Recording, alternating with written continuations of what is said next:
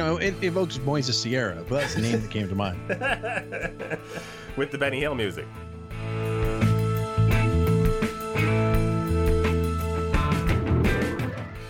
The bullpen is overworked, but you have numbers which will confuse the issue for us. Yeah.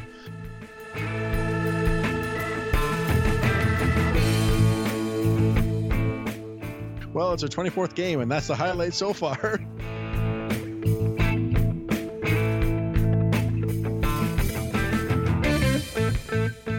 And welcome to Artificial Turf Wars, episode number 99. Stay tuned for our petition to move the Jays into the AL Central. Right off the top, I would like to thank the unbalanced, incautiously perplexed, lame-brained dunderhead, Brian B. And later on, I will get into exactly why he deserved all of those insulting words into his direction. But first, we're going to talk about the Blue Jays, who were 3-4 or 3-5, depending on what time it was when we finished that last podcast over the last week. We don't have Devin Travis on the roster. Lourdes Gurriel stuck around instead. We'll talk about what is going on with that and what happens next. And then Grichuk and Pierce are out, and the logjam in the outfield is a little bit cleared up. Teoscar Hernandez is around. Morales gets more playing time. I don't know. There's probably more to it than that. Getting some longer outings out of the starters. I don't know if they're all really good outings, but there seems to be a concern about the Blue Jays' pen being quote-unquote overworked, which of course we'll look into. And Josh Donaldson is back, and of course I am joined by Josh Howsam. How's it going, Josh? Good. Mention the same sentence as Josh Donaldson is always a nice little feeling. It's the best Josh comparison I can give you in the context of this show. Take it. There was a time when it was Josh Hamilton, a brief time, but no, Josh Donaldson now. Or Josh Tolley. No, that is not a complimentary. No, I'm sorry. No. Though he has proven to be a half-decent analyst from what I've heard. Yeah, now he's hired by the Braves, but I'll take Donaldson. All right. So, Devin Travis, I believe for the first time since he joined the Blue Jays and came up, has been sent back to the minors. Yeah. We talked about how this could be something that was going to eventually force its way into happening. I think it was 2 or 3 podcasts ago. It was still surprising. Yeah. I mean, I guess you're always looking for a guy to get going, and you're always thinking maybe it's just around the corner, but what was Travis hitting when he left? 148 with a 212 on base and a 246 slugging. I mean, those numbers are not sustainable in any way, shape, or form. They're not even replacement level. So, and then of course he's not. I don't know. Is he playing every day in Buffalo? Is the question, or is he still doing 2 days on, 1 day off? I actually haven't checked that yet. I assume he's still doing that just because it's all about protecting his health. But I think that a big part of the reason for sending him out was that his playing time was about to come into serious question. I mean, Gurriel was playing a little bit better. I mean, his overall line's actually not much better than Travis's was, but he's had a little bit more batted ball, bad luck. He's been hitting the ball very hard, and his BABIP is 233. But so Travis, I think it's sort of like go find your timing and your swing away from the pressure of the big leagues, and I think that might have been something that he was pressing a little bit. And you talked about the mental aspect of his swing before. Yeah. I mean, he's a guy who when he first talked about getting sent back to the minors on a rehab assignment, I remember him in an interview saying he actually had to ask people, like, okay, how do you do this? Like, what am I here to do? Because I'm not here to be a prospect. I'm here to rehab, but how do you rehab? And it's like, I think that aspect of his game is something that he's not. He hadn't developed then. Maybe now he's got a better idea of what he can do in terms of things to focus on without worrying so much about the results every single day. Yeah, and I think that's going to be good for him. Like, he's lost a lot of time where he could have been swinging and getting his mechanics and timing and everything down. I mean, it's really hard to do when you have knee injuries. You can't, like we talked about, you can't swing, right? Yeah, you're literally out of commission. But with Lourdes Gurriel and Aledmus Diaz up the middle, so to speak, are we back to where we were with our keystone combo of last year with Barney and Goins? Or are we not that bad yet? I don't think it's that bad yet. I mean, so Diaz is struggling. I mean, he's not playing well at all right now, and he's getting kind of exposed a bit by breaking balls. And so their numbers combined are not very good. But Gurriel, like I said, he's been hitting the ball very hard and just having rotten luck. So that's going to turn around a little bit. But I think a lot of this too is like, and we're going to get to Josh Johnson's return in a bit. But once that happens, which is imminent, Harvey Solarte becomes the everyday second baseman. And all of a sudden, the offensive ceiling is much better. Yeah, because Solarte is he has more pop. He's more consistent. He's more everything. He just defensively can't, like you said, he way back when he can't cover that shortstop position with a anything but a grain of salt and a wink. So I mean, playing. And he doesn't have the reaction time really for third base either, right? Right, but you can. There's just not that many balls hit to third versus as many hit to shortstop. Is always my inclination. Oh, I agree. I just meant that like his ideally suited position is second base, and that's where he's going to be.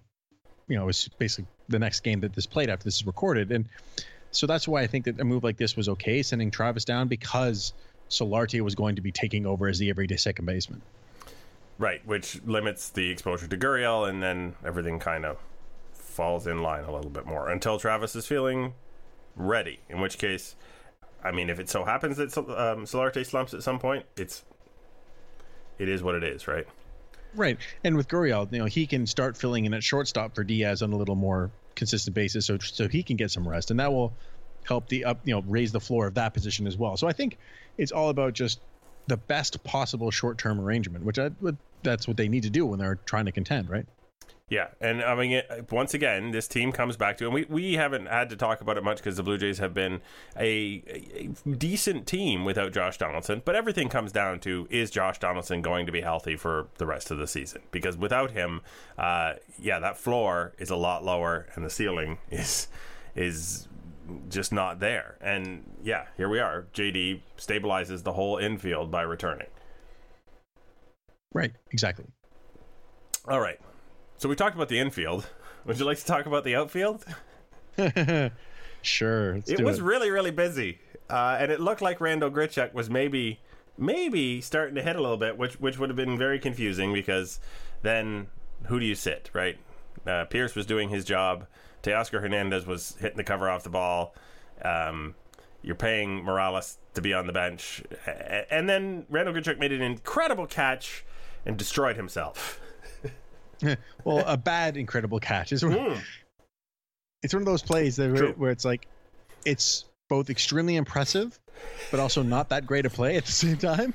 Yeah. It was polishing a turd, so to speak, in hyperspeed. He landed on the ball, essentially. Between his hand and his body was the ball. And he managed to turn that into a catch by not letting it touch the ground. But that might be the worst technique for not having a baseball touch the ground available to you as an outfielder. Yeah, well, at least they got the double play out of it. So, he got hurt on a play that helped. His goofiness confused the runner. as I would have been confused as well. Because looking at the ball disappear underneath him, you have to assume that he's dragging it underneath him on the ground, right? Right, that he did not catch it. I totally agree. Yeah. So, yay, double play, injury. And then this was kind of weird. At first, Steve Pierce was scratched, and John Gibbons gave the rather cryptic, well, that's just the manager's decision. And then for the whole game, the running joke was the manager's decision to put Kendrys Morales in his spot resulted in 2 home runs and a couple of walks and an incredible performance from Morales, who some people had written off for apparently dead. But it wasn't just the manager's decision now, was it? No. Turns out that Pierce had some soreness in his rib cage. It doesn't sound like it's a serious thing, but it's still a rib, so the muscles there can take a long time to heal, or a short time. You don't really know. And of course, it's the Blue Jays giving injury reports, so we really don't really know. Especially, they did not use the word oblique. I like that. They just avoided that word entirely, didn't they? They did, thankfully, because the oblique is very bad. But it's fluky, weird thing, and it at least temporarily cleared up a little bit of a long job. Yeah, now you just hope Teoscar Hernandez keeps hitting and plays the outfield better than he did in Minnesota. You highlighted that on Twitter, and I would have to agree with you. That was some of the, how shall I put it, sloppiest outfield play I've seen in right in a long time. Because although Jose Bautista was, in essence, not a good outfielder in terms of speed and at one point his arm, etc., fundamentally it looked like Jose was trying his hardest to do the right thing all the time. No, it evokes Moises Sierra, but that's the name that came to mind. With the Benny Hill music. Yeah, exactly. And here's the thing, like, there's been a couple of times now where this has happened this season where it's not, I don't know, I don't want to call it a lack of effort, because that's not what it is. I think it's just sort of like a brain cramp has led to extra bases for the other team. The first one, I think I talked about it before, it was in that Kansas City series in Toronto. He just lobbed a ball into the infield and allowed a runner to score from third. And then in this Minnesota game, he missed a ball. Like, he should have possibly held the guy to a single, but it bounced by him. Under his glove. It might have been basically, he wasn't anticipating this low bounce. But again, you have to anticipate whatever's out there. You've got a few bounces when you're in the outfield to anticipate these things. Right. I mean, but I'm not gonna. That's not a mental thing. That's just like he made him. Well, I mean, it is, but it's just a fielding error at the same time. But then he just sort of jogged after the ball and turned a double into a triple, which led to a run. There was, it was almost like he was disappointed that he missed it, and then was thinking about how he'd missed it, and not, like you said, like a little brain cramp. Like, yeah, the play's still going on. You don't just need to get it. You need to get it now. And there was no sense of urgency to that play. And again, I don't think he thought, well, this is stupid, I don't want to go get the ball. I'm not saying no, and that's the thing. I'm not. It's not a lack of effort. I don't want to put that term out there, because that's not what it is. It's just lapses in concentration. And it happened again on a sac fly where he didn't throw the ball into the plate right away, and if he did, he probably gets the out at the plate.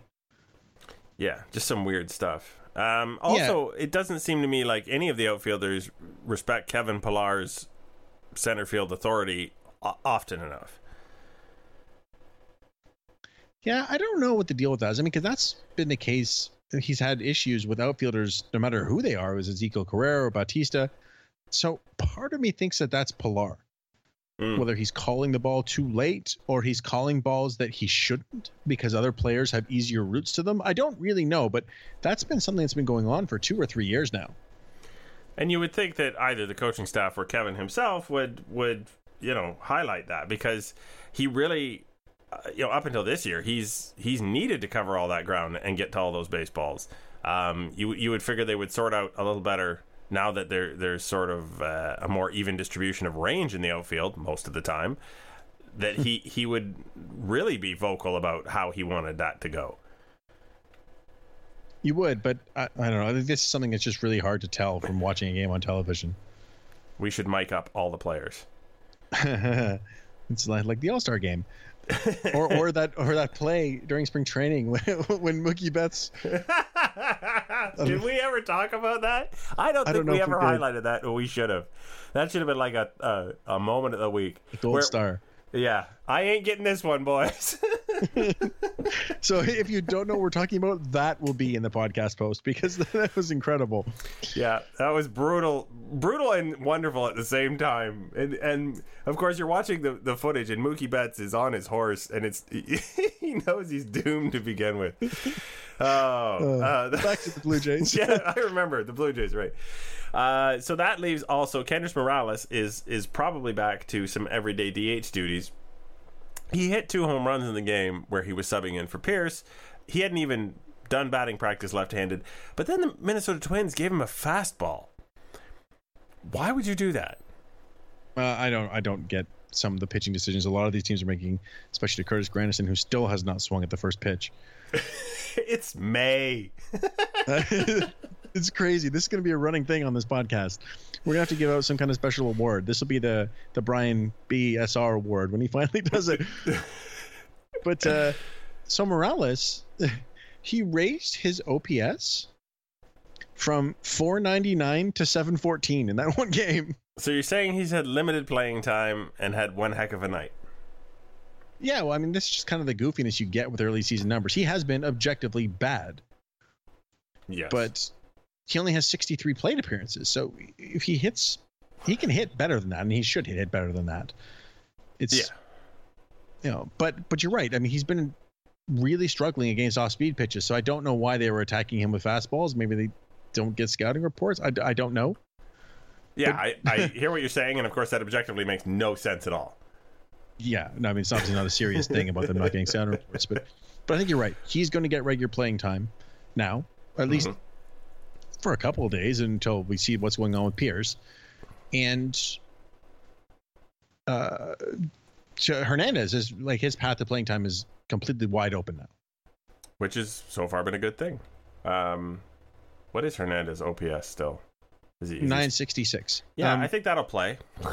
Yeah, I wrote a piece about this too. There's a bunch of things he's doing that are sustainable in terms of the way he's putting balls in play and taking breaking balls and his launch angle. I mean, I don't want to break down the whole piece here because it's long and we're doing a podcast. But if you want to know, actually good. Yeah, like the signs are good, and you can go read it if you want the details. But it doesn't look like the strikeout machine who fluked into some home runs last year is who he really is. It looks like what he's doing now is closer. Cool. Which rolls us over to the pitching side of things. Everyone on the baseball broadcast on the television endlessly tells me about how they need to get more outings from the starters. And we're probably going to look into how that's true one way and maybe not so true another way. First of all, I would say you don't just want long outings from the starters. You want good ones. And I don't know that the ends of these outings have gone always very well for starters getting deep into games. Nope. Like, Aaron Sanchez had a 6-1 lead going into the 6th the other night, and he came out of it, 6-4? I think it was 6-2 going into the end. I think he gave up 2 runs. But, I mean, the Jays late, the starters late have been having trouble. For Estrada, it's been a little earlier. It's usually been the 5th inning, but I agree with you. I mean, there's part of the value of deep bullpens is the ability to not have your starters go face a lineup a third time. And the Jays have been having trouble with that, aside from J Happ. Yeah, J Happ is like a magic strikeout machine who knows exactly what he's doing. And everybody else is a big, I won't say a big question mark. There are question marks about every other member of this starting rotation. Yeah, I think that, I mean, Sanchez has been mostly good, and I think he answered most of his questions with his velocity, because it was back up the last couple starts and then mid 90s and hitting 96, 97. And I think that I think there are fewer questions with him, but the other 3 pitchers, absolutely. Yeah, and of course having 60% of your starting rotation with ERAs in the 6 to 8 range, or as Marcus Stroman's before the start today was 8.88, which is a lovely alliterative sort of number to look at, unless it's from your starting pitcher. I don't know. Like I don't. Obviously, he's not an 8 ERA pitcher, but something has to improve with with Garcia, Estrada, and Stroman in the short run, or you really are going to get into a situation where the bullpen is going to be in way earlier. Yeah, I mean, so one of the things that's funny about this team, I don't think they've actually had any starts of those, 2 innings or 1 inning, which they had a bunch of last year. I think every start's been at least 4 innings. But I think you're right though. So Stroman went through 7 innings in today's game. We're recording this after the end of the Minnesota series, and he looked better. So it's 1 start, so I'd like to see more of them. He was consciously throwing more cutters, which I think is a good thing for him, as opposed to just getting all sinker happy. But yeah, I mean, they got to start being better, or we will see some of those blowups, which will hurt the bullpen, which I assume we're about to talk about now. Yeah, because it doesn't have any multi-inning relievers in it, and then because it doesn't have any multi-inning relievers, we hear from various folks the bullpen is overworked, but you have numbers which will confuse the issue for us. Yeah, so the Toronto bullpen has thrown the 4th fewest innings in baseball, which is good. Yes. Does that surprise you? It surprises me a little bit, but it's the way the workload is spread, I presume, because what I heard last week was, of course, there's like 3 guys in the pen who have 14 appearances already in April. While you multiply, let's say 15 appearances, 15 times 6, 90 appearances in a year. Like, you're not You're not supposed to have a bullpen that has 3 or 4 guys with 90 appearances each. That's just, well, right. Stupid. And that's what I was going to say. The next thing is the Toronto, they have the 8th most relief appearances in baseball and the 3rd highest in the American League. That's what it feels like. Yeah. It's exactly what it is. Because of the lack of multi-inning relievers that you alluded to, while they haven't thrown a ton of innings, they have had a lot of different guys pitch. And eventually, if everybody's pitching a lot, they're going to wear down. And that's not just pitching a lot, but there are still instances where a guy warms up and does not pitch. And we don't count that in the statistics, but it surely has an effect. Yeah, I mean, it always does. Now, you don't warm up at 100%, so it's not quite the same thing, but it's still throwing. And if it happens a lot, eventually it accumulates. So while the bullpen has been objectively fantastic, aside from Aaron Loop, every reliever has an ERA under 2.2. And yeah, results have been great, even though specific guys don't look like they have great stuff or don't look like they've had a fantastic outing. The Blue Jays have yet to give up, if I'm not mistaken, the Blue Jays still, as a whole staff, have yet to give up a 3-run homer or a grand slam all year long. That's true. That's kind of a weird and crazy statistic when you think about how many 3-run homers and grand slams they've hit and that we heard about around baseball. And you're like, no, we just don't do that. So, but also, I mean, they've given up 39 home runs. Yeah. But they've timed them well. Yes, they have. But I think that's part of the nature. Like, they don't walk a lot of people. So, you know, when you're not putting guys on, and then there are some pitchers who walk more than others, but in general, I think they, like you said, they just time them well. But these relievers, going back to what we were just talking about, their results have been good. Very, very, very good. But they have to stop throwing so many games. Yeah, and the answer to that, of course, isn't really up to the relievers because John Gibbons isn't going to use them anyway, I don't think, but how he's used them, we're back to the starters, and they need to have longer quality starts. 7 innings, 6 and 7 innings for sure, and the 5-inning thing is just not going to cut it because John Gibby ends up using 4 or 5 relievers in a 5-and-dive start, and that's crazy to have happen like twice a week. It's just unsustainable because they don't have anybody to option to AAA. No. All right. That covers everything except probably the most important thing. Josh Donaldson. Yep. He's back. He's going to be activated for the Cleveland doubleheader, which is being played potentially, it might rain, on Thursday afternoon. Now, honestly, what are the odds that he plays only one game of that doubleheader to rest him? 100%. Yeah. Well, we brought you back for the doubleheader. Is Joe Biagini going to be on the same bus? Yes, Joe Biagini has been announced as one of the starters. So there you go.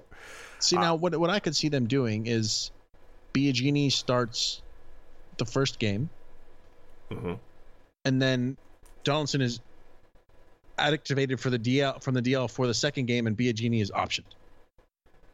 So who's your 26th man for the second game? I don't know if they're okay. I have to check into this, but I'm pretty sure for the newer rules are that for doubleheaders that you know of over 24 hours or 48 hours in advance, you do not get a second man. That seems a shame. Yes, I'm not 100% sure on that, but I'm pretty sure that was the rule change. If that's the case, that's the way I think it'll play out. If that's not the case, then it won't matter. They'll just bring Biagini up. All right. Sounds good. It sounds so good, in fact, that we're going to take a quick break and we're going to answer your questions about probably the players we haven't talked about yet, which I don't think we left many people out, but maybe. You know, you never know. We'll be right back.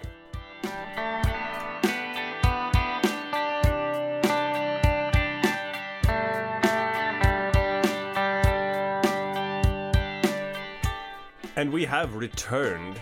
We have returned to answer your questions. Time now to hear from our listeners. That just seems silly. Here are the rules. First I ask a question, then you ask a question. Now how does that sound, sweetheart? Could you repeat the question, please? All right, Luke at Split Letters has Morales on the brain because he preemptively asked from April 30th, is Morales still a member of the Jays in August? And then he reconsidered the question and he asked tonight, why do we keep talking like Morales has a history of being real good and it's strange that he's been bad with the Jays because his career numbers aren't exactly particularly good outside of 2 years, 2015 and 2009. So the answer to the first question, I think, is yes. I think Morales will still be around. As for the second one, I think the problem with what you're looking at is Kendrys Morales' OPS or something of that nature, but not paying attention to the parks he played in, because he was an above average hitter, but about 20% above average every season really that he played a full season since becoming a regular. Now, he had some injury issues and he had that 1 year where he signed after the draft, but he was a really solid hitter. Now, no one was thinking he was Edwin Encarnacion or something like that, but he was a good hitter. And with the Jays, he has not been a good hitter. He's just been a serviceable hitter. Yeah, and I think when the Jays signed him, they looked and they said, consistently above average hitter with some home run power that might play up in this park, and he's a switch hitter and we don't have any. So all of those things, I think, when the Jays signed them, were ingredients that they were looking for. So he continues to have some occasional power at the very least, and he continues to be a switch hitter. It just, like you said, doesn't continue to be a particularly above average hitter, and that's a bit of a problem. But he costs $10 million, so he ain't going anywhere soon, as long as he's, usable. Yep. All right, what's next?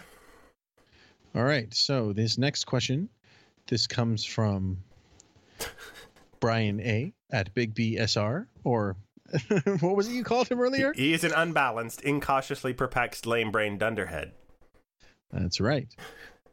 So what's all this about spin rate and Bauer getting all in a huff about it? Trevor Bauer or Tyler Bauer?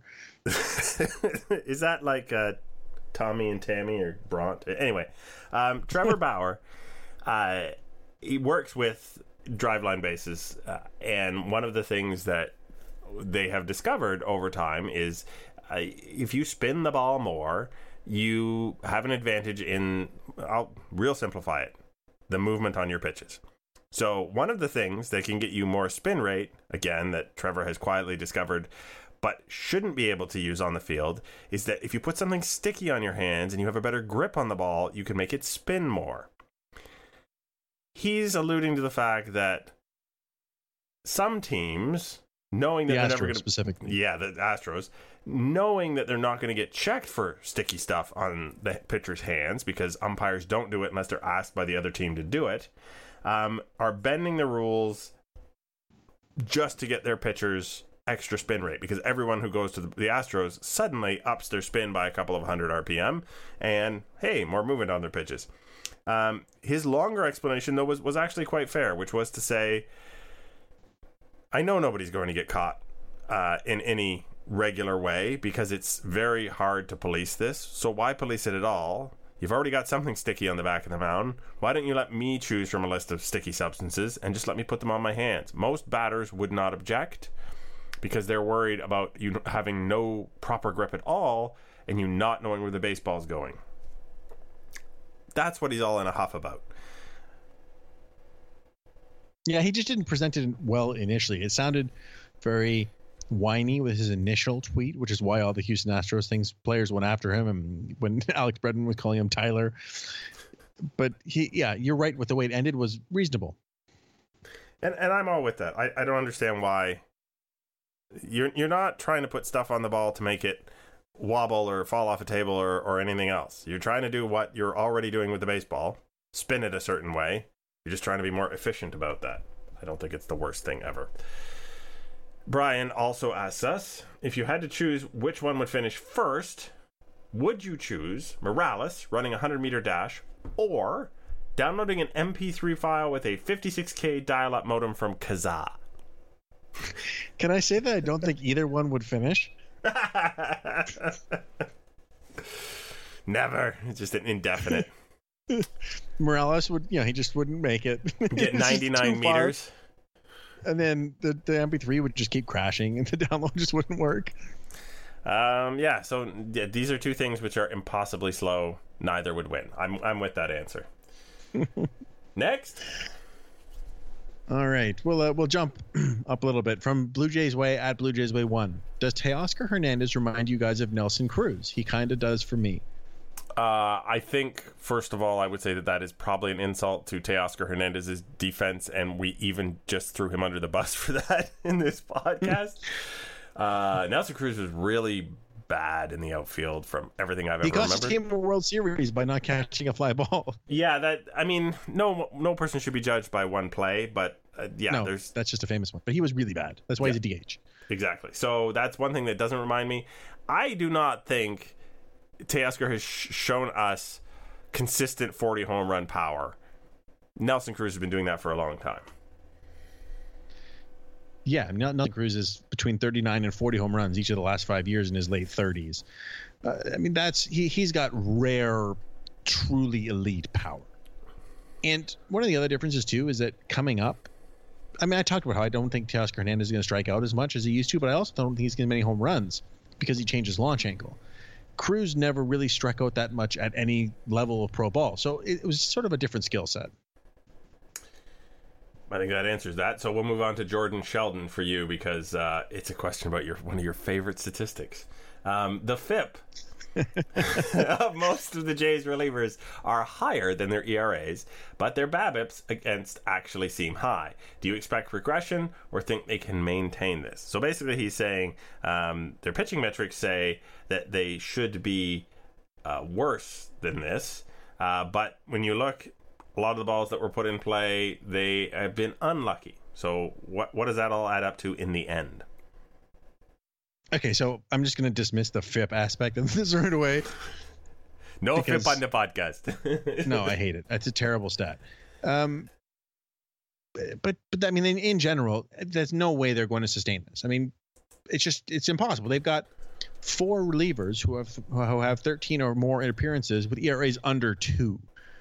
And then Sun Wang Oh is at 2.19, and that's just, there's no bullpen that's this good without being, full of Andrew Millers on it, and none of these guys are that. So I think they are good. I think they're a bunch of very good relievers, and they've got the stuff to be good. But this level of performance, as you alluded to earlier too, the timing of home runs and the look of some of the appearances, the results are a little better than they probably should be. Yeah, the timing of home runs, by the way, if I didn't make it clear earlier, I do not believe is a skill. No. If base is empty, I think now is when I'm going to give up my home run. No. Well, especially like a guy like Clippard, right? Clippard has given up 5 hits in 15 innings. 3 of them are home runs, and he has 8 walks. So his whip is .84, but there's some scary things in there. Mistakes will be made, and it will be sad when they are. But until then, we'll just keep rolling with them. We have a last question. Yeah, this one comes from Gideon Turk. What does Kevin Pillar need to do to show that this is real this time? Do it for 6 months. That's a bit off the cuff of me, isn't it? Yeah, but I mean, there's some truth to that. But I think that, maybe not 6 months, but at least more than one, because we've seen, month or month and a half spurts where Kevin Pillar is very good, in the past. Yeah. And, it's just like he'll just have a stretch where he's hitting the ball well, but his launch angle is the same. His swing rate is the same. His chase rate is the same. There's nothing he's doing differently other than hitting the ball on the screws a little bit more this month. But again, he's done that in months here or there in the past. So there's not enough to say that he's doing something different yet. It's just, we got to wait. I mean, that's really all it is. How's his walk rate? Yeah, it's a little better, but not good. Like that's saying, like he's swinging and chasing the same. He's actually swinging and missing more than he has in the past. And like I said, like if he had a launch angle change, like Teoscar Hernandez did, actually no, his walk rate is 5.9%. So if he had a launch angle change, then I could say that he has changed his swing, and that has led to higher exit velocities, more barrels. But he doesn't. I mean, everything is exactly the same. He just happens to be hitting the ball right now. Well, that doesn't exactly bode that well, but the truth hurts sometimes, I think, is what that comes right down to. Yeah, I mean, who knows? Maybe he can learn to sustain these a little bit longer at some point. I don't know really what you can say there, but just that the simple thing is he's just doing the same stuff right now, and so there's no reason really to expect this to keep up. So those were your questions, which means, of course, that we are going to move on to the do-over. I think that's rather brilliant. So I did good. No, right? that's not the. I mean, I would thought you'd get a gold star. You enjoy that. You've earned it. I'm going to do over that sound effect. Oops. I said the quiet part loud and the loud part quiet. But what if you could do it all over again? But what I really meant was... Yes, and this week's do-over is a rather innocent one. We're not going to get all bent out of shape about it, I don't think. It goes to Keith Hernandez. Now, you brought this to my attention, so I defer to you, sir, if you'd like to discuss what Mr. Hernandez' misstep was. So during a game, Keith Hernandez, who's one of the Mets broadcasters, was just talking about he'd hurt his finger shaving, and he turned the Warner camera to show off his injury. But the injury was to his middle finger. So he flipped off the camera on live television. Every single person watching got flipped the bird by Keith Hernandez for no reason. And as soon as he did, he's like, whoops, I can't do that. What was his co-host's response to that? Gary Cohen. Well, it's our 24th game, and that's the highlight so far. I think the Mets have been better than that, to be honest. Yeah, the Mets have actually been really good, but it was funny. Yeah, so still not appropriate to give the entire audience the one finger salute, no matter what you're trying to illustrate. Frankly, I'm surprised that Pat Tabler hasn't done this like multiple times. He probably has, but they've got the damn on a tape delay, so they know to cut away. He's showing off his big, strong hands. Oh dear, there we go again. Oh, so basically the do-over here. That's gotta be one. Don't flip off the camera. Yeah, confine your hand gestures to things approved by like the Geneva Convention or something. Also, probably just watch it with the razor. Don't shave with a straight razor. You don't need to shave with a straight razor. That was how he injured himself. Use a disposable razor. How are you cutting your finger? I don't even know how that happens. Okay, this is a guess. I didn't watch the clip, but I'm guessing it's the hand that's pulling his skin. Yeah, I'm sure it would have been. He had just sliced it. Yeah, which, hey, it's a straight razor. It's way too easy to do. Goodness me. So we have, on multiple occasions this podcast, we have insulted our friend Brian B., and that's because essentially he specifically asked us to. If you go to our Patreon page, there is a donation level that is so ridiculously high. And thank you once again, you unbalanced, incautiously perplexed, lame-brained dunderhead, Brian. We will craft a custom insult for you, and once you have passed the payment period, we will say that insult about you multiple times, and it's just for you, and it's all your own. I don't actually recommend that, but hey, Brian was up for it, so he got what he wanted. You can always go over to patreon.com, and if the website crashes your browser, please try again. It crashes ours too. www.patreon.com/turfpod, and you can see that there are other rewards that don't involve us calling you names, and we would like you to check that out and maybe contribute a small amount of your money for the large amount of our time that we put into this little love affair we call Artificial Turf Wars. Now that I got that out of the way, I get to ask you, Josh, if you have a final thought. I do. So they dropped a funny little nugget during the broadcast of today's game. During this season, the Blue Jays have played 14 games where they have scored 5 or more runs. Do you know what the record is in those 14 games? 14-0. 14-0. That's crazy. Considering their pitching. I mean, this is a team, they're 12th in the league in runs allowed. Obviously, the strength of this bullpen is a big part of this, but 12th in the league in runs, and they've yet to lose a game where they gave up 5 or more runs. The only other team who hasn't is Arizona, and Arizona has given up the second fewest runs in baseball. So it's fun and fluky and weird, and I like fun and fluky and weird. Yeah, when it ends in W's, because wasn't it last year that if they didn't score at least 3 runs, they were like 1-8 or 1-12 or something at one point. It was that opposite problem. They had to get to 3 runs or they were done. Yeah, I mean, that was also the problem in 2016 too. It's like if they didn't score, they didn't win, despite their incredible pitching. It's just, but yeah, so this is kind of goofy and fun, and that's the best part of early season baseball. All right, my final thought is about the transition from early season baseball to summer baseball. The Rogers Center / Skydome roof was tested this week, and there were photos of a fully opened roof, despite the strange damage that happened to it with the ice. It looks like, if the temperature holds, the roof will be open during the next homestand, and that is the true start of summer. The best part. Indeed. Until you're sitting in the 500s in the afternoon sun wondering why they don't close the bloody roof. What can you do? Fair point.